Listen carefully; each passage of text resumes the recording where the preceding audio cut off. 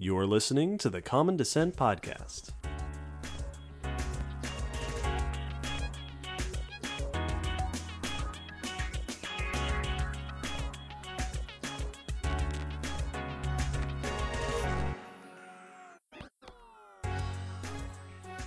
Hello, David. Hello, Will. And hello, listeners. Welcome to the first episode of our new Silver Screen Science series, Kaijun. Kaijun. What a clever name. It's a good name. Quite proud of that one. Well done, David. Thanks. This is our next bout of Silver Screen Science. For those of you who remember the time we did it last time, or the time we did a series last time, was the Jurassic Park movies. Last June. Now, we are taking it a different direction. In this series, we will be discussing a selection of giant monster movies, particularly focusing on the two most famous, King Kong and Godzilla. Lots of cool science and paleo stuff to talk about with King Kong and Godzilla. Yeah, absolutely. We'll be releasing an episode every Saturday this month, so every Saturday in June, keep an ear out for a new episode and a new movie to be discussed. And this will finally end with us releasing an episode talking about the newest film, Godzilla King of Monsters, that will be coming out at the beginning of June, but we'll be discussing it at the end of the month. We'll be going through and reviewing the movies, but since we are not film critics, we're not going to be discussing the direction and the acting and the filmography. We're going to instead, since we are scientists, be reviewing the science of the films. Not necessarily nitpicking, because even though that can be fun, that's not necessarily the most fun. We'll be going through and discussing what is the context of this film and the topics it discusses in the broad intersection of science and pop culture. Which is just one of our favorite topics to discuss. Now, of course, we now give you the spoiler warning, because we can't discuss these movies in this degree without spoiling them. Yes, we're going to spoil some of them you've had time to see. Yes, a little bit. But some of these have been around for just a bit. But indeed, from this point on, you have your spoiler warning. Our first movie of Kaijun is going to be the original King Kong. So, King Kong, 1933, directed by Marianne Cooper and Ernest Schoedsack, and distributed by Radio Pictures. You are probably already roughly familiar with the plot of this film. But in case you aren't, King Kong tells the story of a filmmaker, Carl Denham, who takes a ship out to the mysterious Skull Island in search of an adventure film, particularly of one mysterious creature, Kong, and discovers an island lost to time with prehistoric creatures of all sorts roaming it, dominated by one giant gorilla. Chaos ensues as they try to escape creatures, rescue the damsel from the gorilla, and then eventually bring it back to New York, where things end poorly for Kong. This film is mainly dealing with that idea of the ancient world, and that's kind of what we're going to focus on for our discussion of it. Shall we put King Kong in a little bit of historical context? I think we shall. So King Kong, I'm so excited to talk about this because when we did our Jurassic Park franchise, those are some classic movies, but that's all within the last 30 years. Mm-hmm. King Kong came out in 1933. It's more or less the original giant monster movie. Which is why we're starting with it for our series. And it's full of dinosaurs. Absolutely chock-a-block full. The earliest dinosaurs in films showed up in the very beginning of the 19-teens, 1910, 1912, depending on what year record you're looking at. Mm-hmm. And in the 19-teens, a man named Willis O'Brien became very well known for doing these awesome stop-motion dinosaurs. He did The Ghost of Slumber Mountain.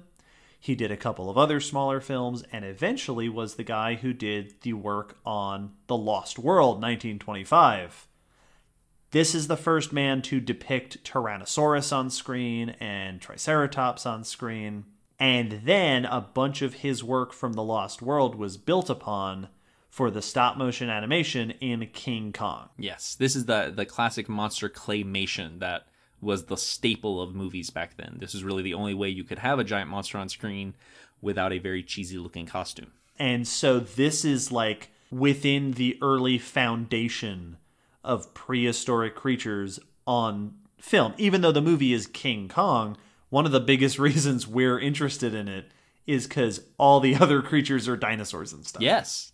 It's got this historical, prehistoric background to it. Even though the main focus is a just big gorilla, everything surrounding it is either an ancient animal or supposed to be an ancient animal of some sort. And because it was filmed in the 30s, everybody talks like this. Yep. They all talk melodramatically, like radio announcers. There's a wonderful clip in a cracked YouTube video I watched many years ago where they have bloopers from old movies during that time where people mess up and go from talking like this to one other. Oh, I'm sorry, guys. That was terrible. And they're just doing voices. That's how you talked on screen and on radio. That was just part of acting back then. So when we've done Silver Screen Science in the past with the Jurassic franchise and with The Meg, we always started by talking about the paleontology stuff. Yes. The scientific topics within. And so we're going to follow a very similar outline to our previous Silver Screen Science episodes. The critters, the science, the scientists, and then what kind of impact this film had. So jumping right in, the critters. We see a lot of critters in this movie. And it's as soon as they get to the island. Now, on the island, there's also a tribe of people there who are segregated from the rest of the island by a massive wall. And so it's a really... I always found that interesting with this because it's not only prehistoric creatures, but there's also modern humans on the island. Right. And they also are that... It's that juxtaposition. It's not one of the caveman movies that you got so much back then, but it's still doing the quote-unquote primitive peoples alongside prehistoric creatures, which is a long-standing prehistoric movie trope. Which, for movies of this time, meant people that resemble tribes of Africa. Yeah, it very much is a movie about a bunch of white people who go to this island nation and fight with the locals and then dominate the island and then take stuff back and then exploit their journey and the people that they encountered for the entertainment of their fellow white people back home in America. There's even a moment while they're on the trip to the island where Carl Denham says something along the lines of, and it'll be viewed for the first time by a white man. Yes, he does. Like, that's the part that matters. So yeah, it is a movie of its time. But once they get through the wall, they immediately, instantaneously start running into animals. And they're running into them nonstop. And the first one they see is a stegosaur.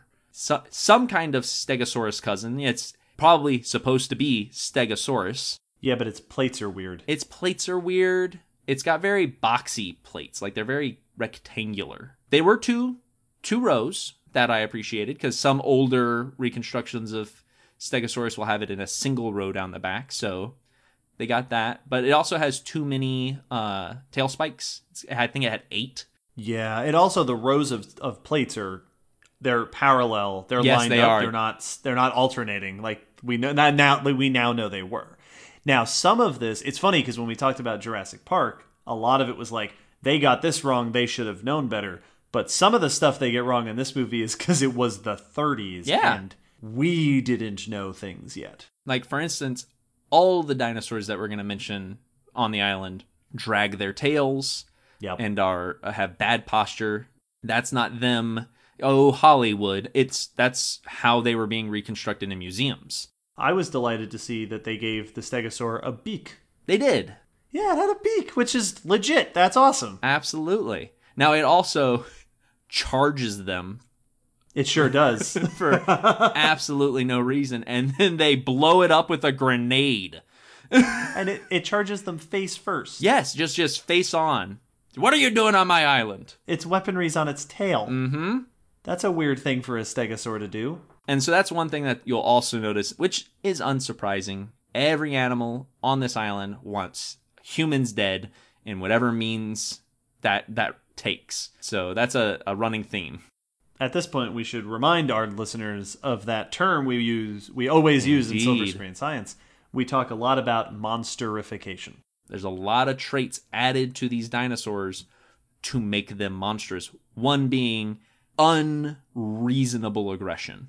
Violence so monsterification, the two of us broadly define as when you are giving an organism, an animal usually. Yeah, a real animal. Like not something you made up to be a monster, but an actual animal. Adjusted such that its actions start to make more sense in terms of a movie monster and less sense for a real life organism. Yeah, like if real life animals acted as movie animals do, they would all die off for the times they chase their enemies off of cliffs.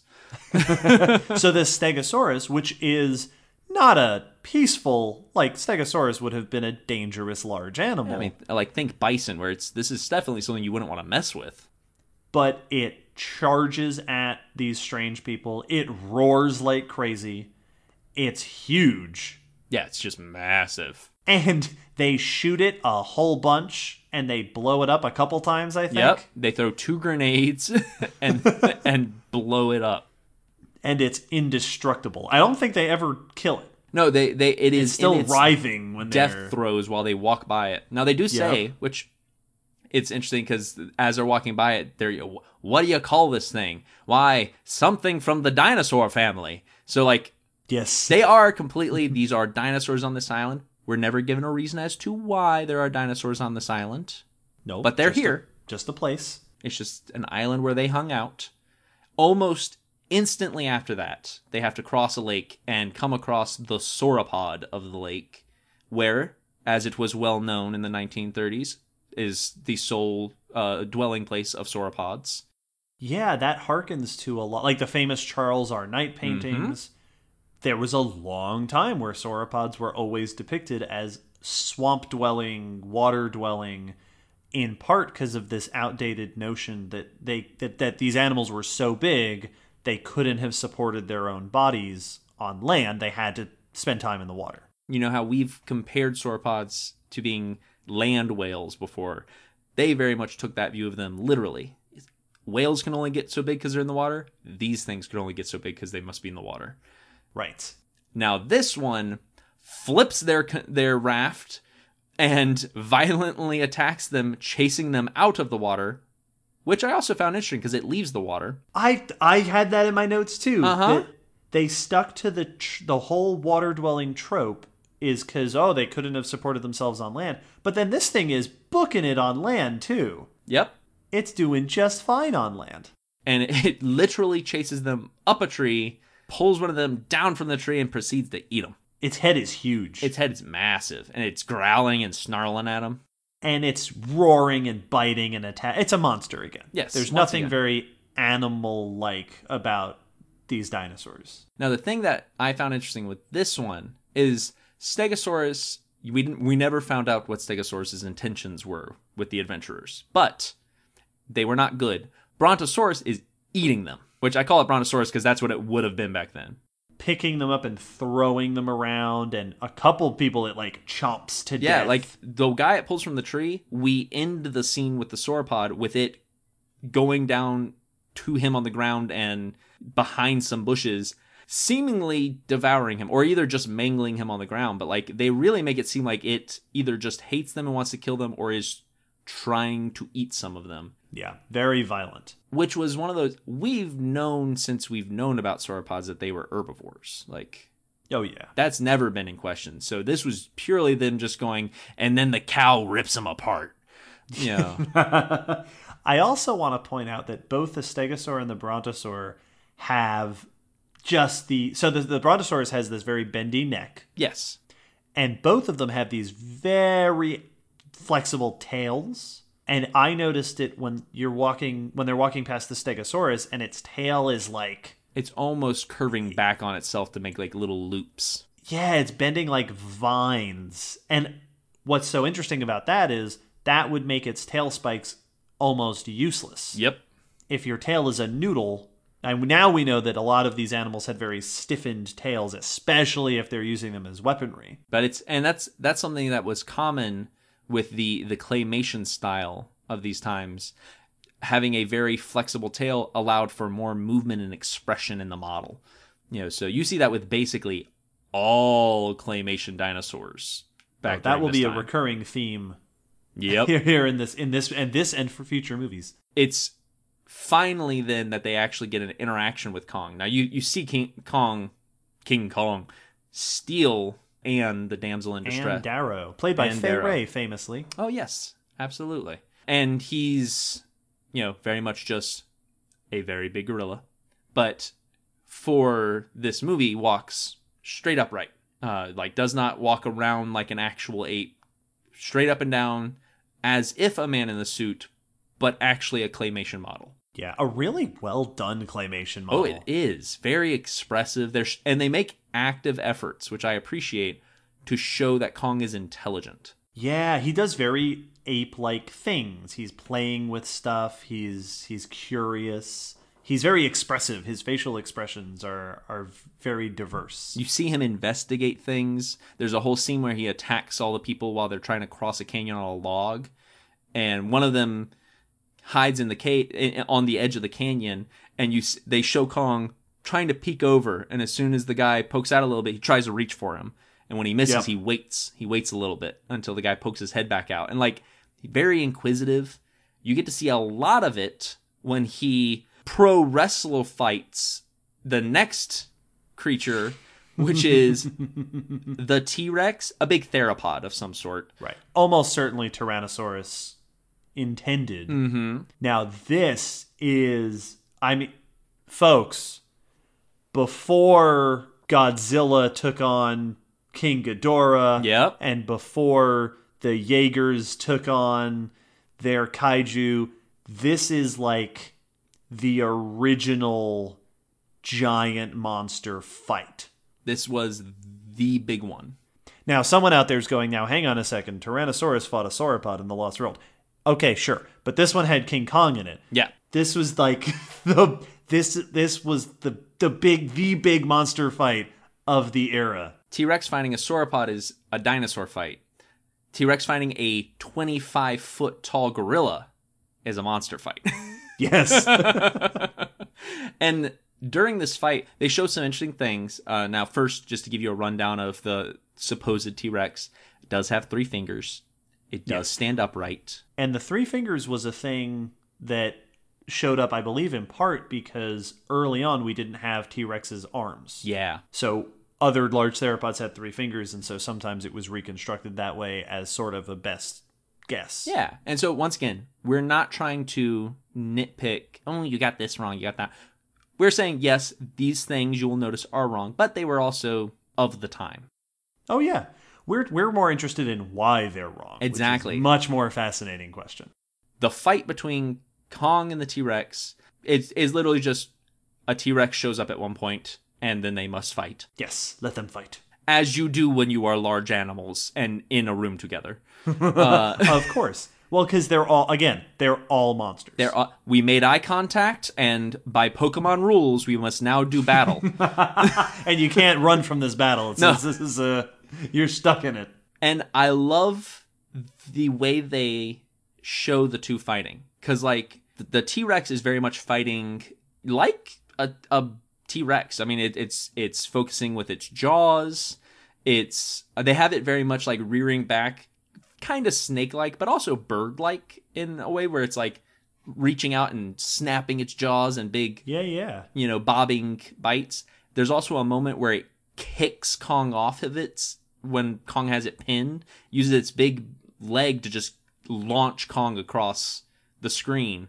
And I like that they were using the strengths of a T-Rex for its fight, whilst Kong is a pro wrestler. He's putting the T-Rex in chokeholds. He's grabbing around from behind it to try to get a hold of... they make Kong a very intelligent fighter, which I thought was very cool. Now, that is not how apes actually fight, just so everyone knows. Apes just punch and bite.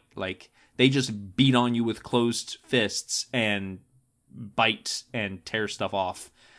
So they're much more just manic attacks. But Kong, they show as a practiced fighter, which aids to his intelligence. Yeah, I found it interesting because they describe Kong as neither beast nor man, which is a really interesting way to describe, and it kind of, and now this may not be intentional, but it does kind of address some of the ways in which he's not just a gorilla. It's definitely, and that was something I also wanted to mention, is the way they show Kong's intelligence. And this is by no means something that way back in 1930s they just got wrong. Movies do this still today. To show that Kong is a smarter than your average animal was to make them do human things. Yes. Kong walks like a human. He investigates things very much like he has ape expressions. They still make him recognizable as a gorilla. You know, he's not, his posture and his body language isn't quite human, but the way he does stuff is very, very human. Yes. There's also probably something, and I don't know a ton about this, but I found that his expressions and the way that they made his face look were also kind of reminiscent of old blackface depictions. No, absolutely. Which there's probably a whole discussion to be had along that line. It's one of those where, honestly, I'd be surprised if there wasn't validity to that, considering the time this was made in. Like, yeah. But it does, it does add to that notion that they were adding some combination. They were aiming for some sort of combination of ways they depict people and ways they depict animals, ways to depict a gorilla. Also, for early movie special effects, Kong is awesome. Oh, he's super well done. When you see all of Kong, he's claymation. When you see a zoom in on Kong's face, it's a robot face. And when he picks up a person, it's either a little claymation person in his little claymation hand, or it's a giant gorilla hand that comes in and actually grabs people. Like, for 1930s, it's impressive. Very impressive. It's not even like, like the robots aren't even like it looks smooth and it's recognizably old, but it looks good, which is part of what, like, they put a lot of attention into making Kong a true character, which I thought was very interesting. Another little note about the Tyrannosaurus that I wanted to make is Kong. So Kong famously defeats the Tyrannosaurus by crushing its jaw. Yeah, forcing the jaws open and then, like, smushing the skull. And boy, what an interesting thing for something to force open a Tyrannosaurus' jaws. Yes. That was really, it's like trying to hold open the jaws of a crocodile. Yep. I don't have anything in particular to say. I don't think that it's like a negative slight toward the movie or anything. It's just really interesting that I'm not sure even a giant gorilla would have had much success trying to hold open T-Rex's jaws. Yeah, and it's one of those, I don't know if this much thought was put into it, but it definitely gives that feeling of, like, no one could bust through this wall, enters Superman through that wall. Right, where it's like, if T-Rex is famous for anything, it's its bite. King Kong doesn't care. King Kong is King Kong. And, like, it had kind of that superhero feeling of even he can overcome this jaw. And they have this beautiful moment. I don't know why I love it so much, but after he kills the T-Rex, and, like, he opens the mouth and then just, like, smushes the snout down, just crushes the skull. It's really brutal.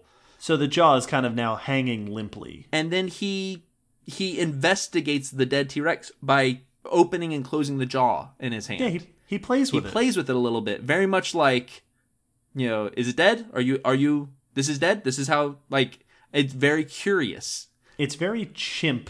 It's very reminiscent of chimps. It looks like, and I'm sure that was an inspiration. Absolutely. It's a cool moment. Fast forward in the movie a bit, we get to some other creatures. One that I just want to mention is when they're in the canyon, when the guy's sitting on the wall, something climbs up one of the vines toward him. Yeah, it looks like a big lizard. It's like a lizard mermaid, because I didn't see any back feet, so it's just got like two arms and this horned, toothy head, and then an end to it. I thought it looked kind of like an iguana. Yeah. Like a big... And it very much follows another old movie trope of just a big version... Yep. Of a modern... Because it looks like a big, weird lizard. Yeah, it's just some big canyon lizard thing. Yep. Doesn't seem to be a particular prehistoric animal. Just how to make it prehistoric? Big lizard. Now, after Kong's triumph with the T-Rex, he returns to his cave with his... Oh, and the T-Rex has that super snaky tail. I always remember the super snaky tail. And speaking of snaky tails, when Kong gets back to his cave, there's a pond, and in that pond there is a plesiosaur. Yes. And it goes after Andero, but Kong stops it, and it wraps its long, sinewy body around him like a boa constrictor. Yeah, very slithery and snaky, which is a real interesting interpretation of plesiosaurs. The first time I saw the movie, I thought it was supposed to be a giant cave snake. Same. And then I watched it again and saw that there are little flippers. Little tiny flippers. Flopping around, and it does have a slightly thicker middle of the body. But yeah, it's the tail's wrapping around his throat, and the neck is wrapping around limbs. And it made me think back to old artist drawings of plesiosaurs, like coming out of the waves, and their necks would be looping and loping and spiraling. Yeah, all of these animals... There's this trend in old depictions of prehistoric creatures where they're all bendy and serpentine. Very serpentine. Very serpent. Like, kind of, to me, it goes back to, like, the sea serpent ancient monsters concepts that we had of, like, a lot of our big monsters were always given traits of serpents because that was a go-to for bad stuff. And of course, the plesiosaur is monstery in the same way. It attacks a thing. It's going after a creature it obviously can't defeat. Well, and it's like it goes after, because it looks like it's going after her at first. Which, okay, I can buy that. And then Kong shows up, and instead of just going, well, forget that, it goes, no, I can take you. Yeah, I could bring it on. And what are you, some kind of wise guy? What are you looking at? And then Kong just beats him like a rug. Like, literally just slaps him. So they give Kong that super strength as well, where he's doing stuff that's just, he's lifting things his own size. And then we finally end with our last critter as a pterodactyl comes to try to swoop her off the cliff, grabbing at her with its talons. With its feet, like they didn't. Nope. So, just in case anyone has not listened to any other time we've mentioned pterosaurs, pterosaurs had walking feet. Their feet were like lizard feet or bear feet or human feet. Walking, like all elementary schoolers should have when visiting places. We got to use our walking feet. It had they were flat-footed. Their feet were made for walking. Think duck or penguin, not eagle. They didn't have graspy talon feet. So every movie you've ever seen that shows them with graspy feet, which is every movie that has ever had a pterosaur in it, even ones that show the foot correctly, will still have them just like flat, duck-footed, wrap it around something and go away with it. Interesting note, Kong kills the pterosaur by opening up its jaw too, so evidently that's just Kong's go-to finishing move. That's his, that's his ultimate finisher. Yeah, you've charged up your special. Finish him.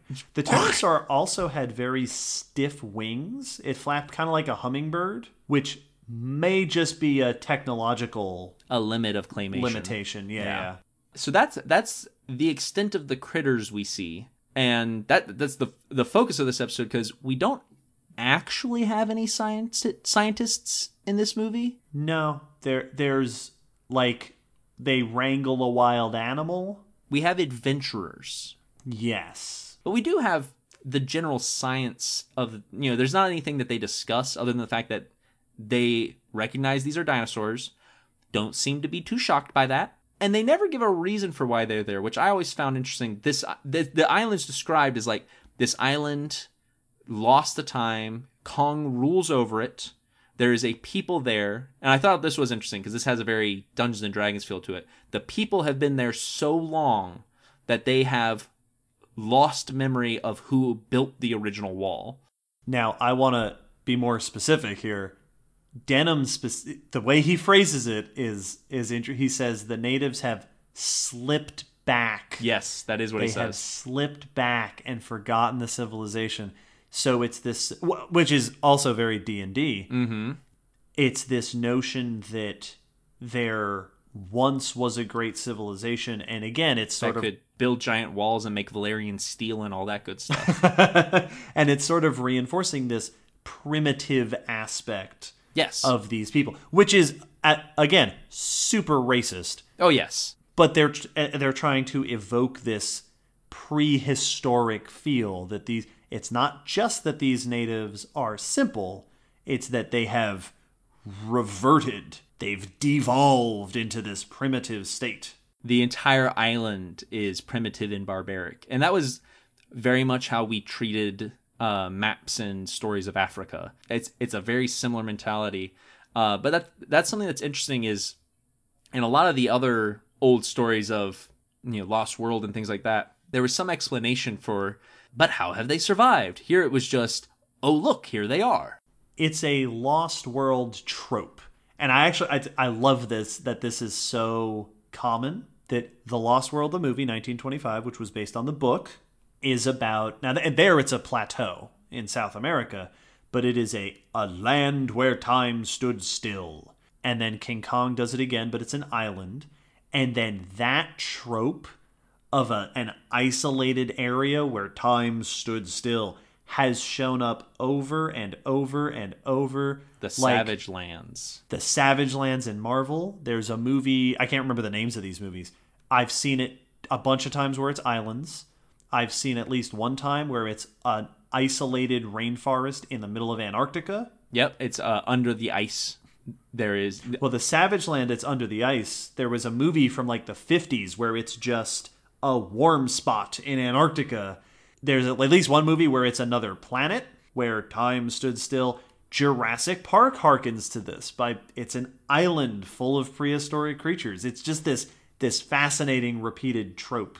Which brings us very nicely into the impact of this film. This was not the first movie to bring up a lot of these concepts, but it's very much one of the ones, arguably equal to the original Lost World, that solidified these concepts. Oh yeah, this was a much bigger movie than the original Lost World. This has the legacy of this movie. I mean, have you heard of King Kong? Of course you have. It's one of the original giant monster movies, arguably the first, depending on what you want to count. But this is, when you look up lists of giant monster movies, this one's at the top for first. It also established one of the other things that we'll see as a trend throughout this series, is that Kong is worshipped. Yes, he is. Is worshipped by the people there as a deity. And they first meet the people there on the island when they're getting ready to sacrifice one of the women of the tribe to be the bride of Kong, the actual term they use. In a ritual. Like those primitive tribes do. Yeah. But that's a concept there, and that's something that you'll see returns through these movies. And I like that they throw that in, because we have done stuff like that. When cultures that share their habitat with big imposing predators have almost always worked them into their mythology. Many tribes that butt up against rivers well known for crocodiles have crocodiles in their mythos. The Egyptians, being probably the most famous of them, giving a crocodile head to one of their gods. And you have tigers worked into Chinese stories and mythologies. And I like that they acknowledged, if there was something like this, any people around it would absolutely bow down to it. Oh, well, there would be it would be incorporated into the culture, because something that ridiculous must be mythical. And I thought that was, even though the way it's portrayed is very archaic and backwards and bad, but the concept is actually very realistic. Yeah, absolutely. If King Kong were a thing, and we weren't the global internet using community that we are now, yeah, we absolutely would have, and if you don't do this, King Kong will come and get you because you were bad. He'll bring you coal. Yeah, absolutely, he'd be in our mythos. I like the scientific note of the Lost World idea. And this, we might as well talk about it now because it's going to come up again and again. But the notion of a land where time stood still is not very scientific. No. Not really. You're not going to find dinosaurs living on an island. And the notion of a land that has reverted is even less scientific, because that's not how it works. Right up there with the devolution rays that cartoons always have at some point. But the idea of an island ecosystem where you have endemic species that either have evolved there uniquely, which Kong maybe is, more on that certainly later, or you have species that have remained there even though they've disappeared everywhere else, that's legit. Like, we talked about this in episode 4 about island evolution. Islands tend to be places that can act as cauldrons of new evolutionary trends, or what we call refugia, a refugium for species that haven't managed to hold on anywhere else. But here are the conditions, and there's no threats, there's no predators to get rid of them. So you can indeed get weird mixtures of animals on islands. A perfect example that documentaries will almost always point to this way, it would be the Komodo dragon on the islands it occupies is one of those used to be more like lizards of that size used to be more common and spread across that area, and now are isolated here and are very much a holdover from a time past. In a way that, that's kind of what is being suggested here. It's just on a way more extreme level. Right. And I don't think they would have understood it quite that way back in the 1930s. Certainly, I don't think the filmmakers did. But I assume that some knowledge of, islands have weird stuff on them. Yes. People always talk about traveling to islands and seeing weird peoples and weird animals and weird stuff. There is a natural, biological, evolutionary reason for that, which is pretty cool that it's ingrained into our film culture. So at this point, as we did last time, we like to end off our Silver Screen Science episodes with just a couple of little mini rants. Because as we said, we're not going to nitpick the whole time, but we like doing it. It is fun. It is fun. So, David, do you have a mini rant for King Kong? I do have a little mini rant, a little thing that doesn't matter that bugs me. So, they're on the way to the island, and apparently what happened is Denham gave the skipper on the boat coordinates and said, I'll tell you more when we get out there. And the skipper says, well, we're out here. What do we reach the coordinates, you said? Where do we go from here? And he shows him the map of the island that has no landmarks on it. No. The map, there's no compass on it. It's just a picture of an island, which is not at all useful. And the skipper says, we're way out of any waters I know. I know the East Indies like I do my own hand. I've never been here.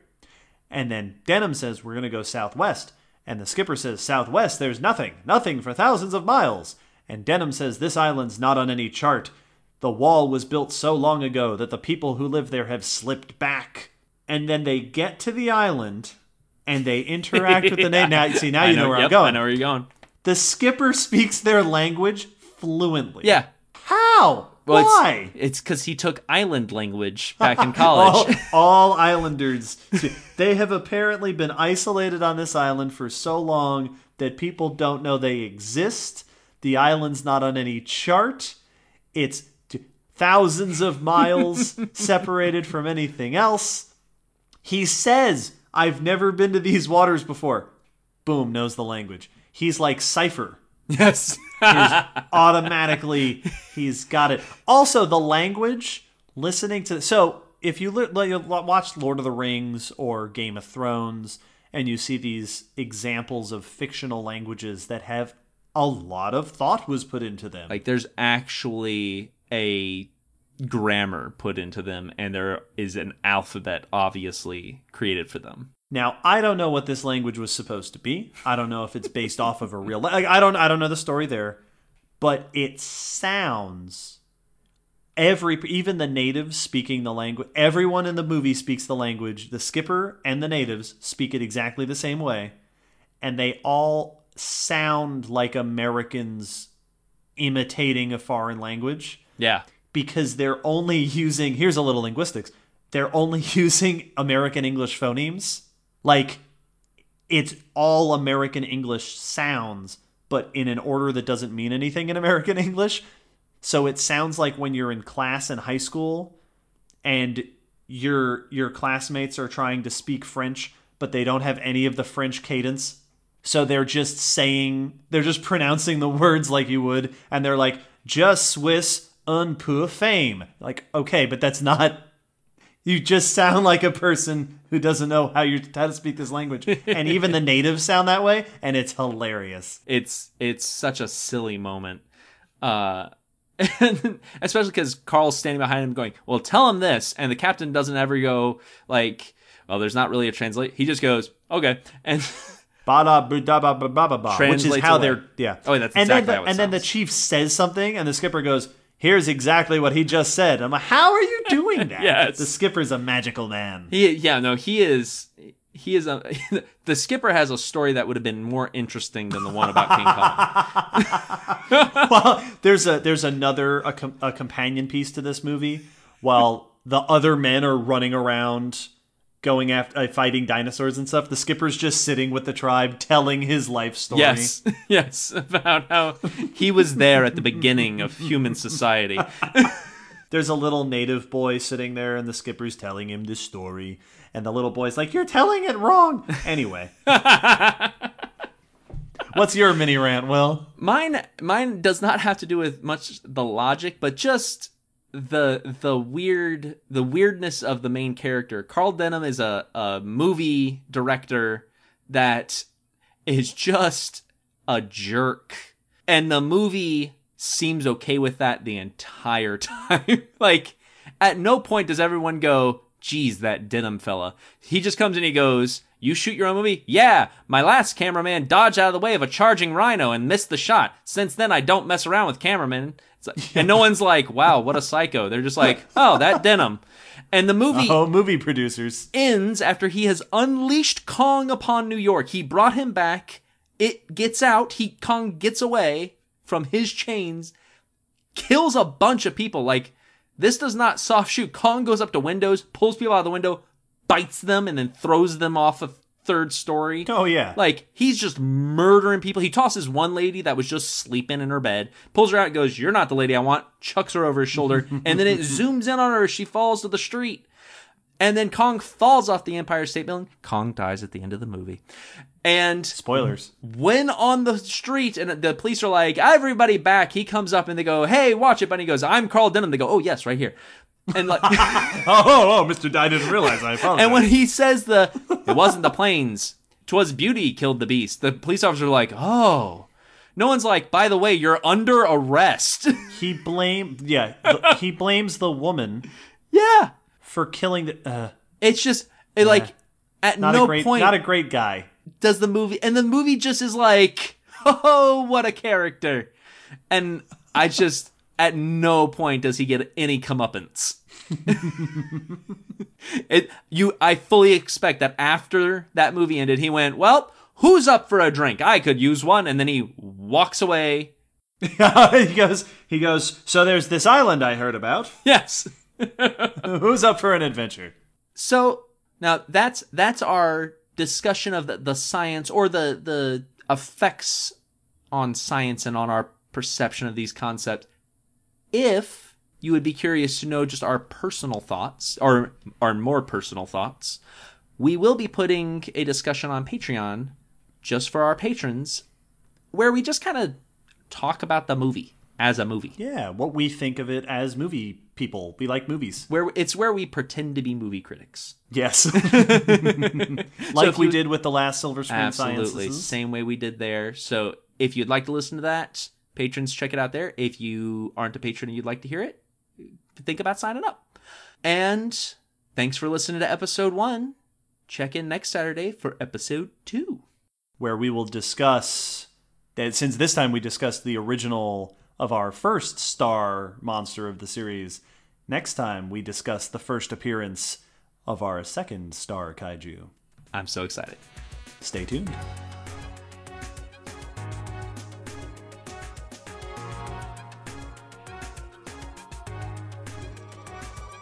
Thanks for listening to the Common Descent Podcast. You can follow us on Facebook, Twitter, YouTube, and check our WordPress blog for pictures and links after each episode.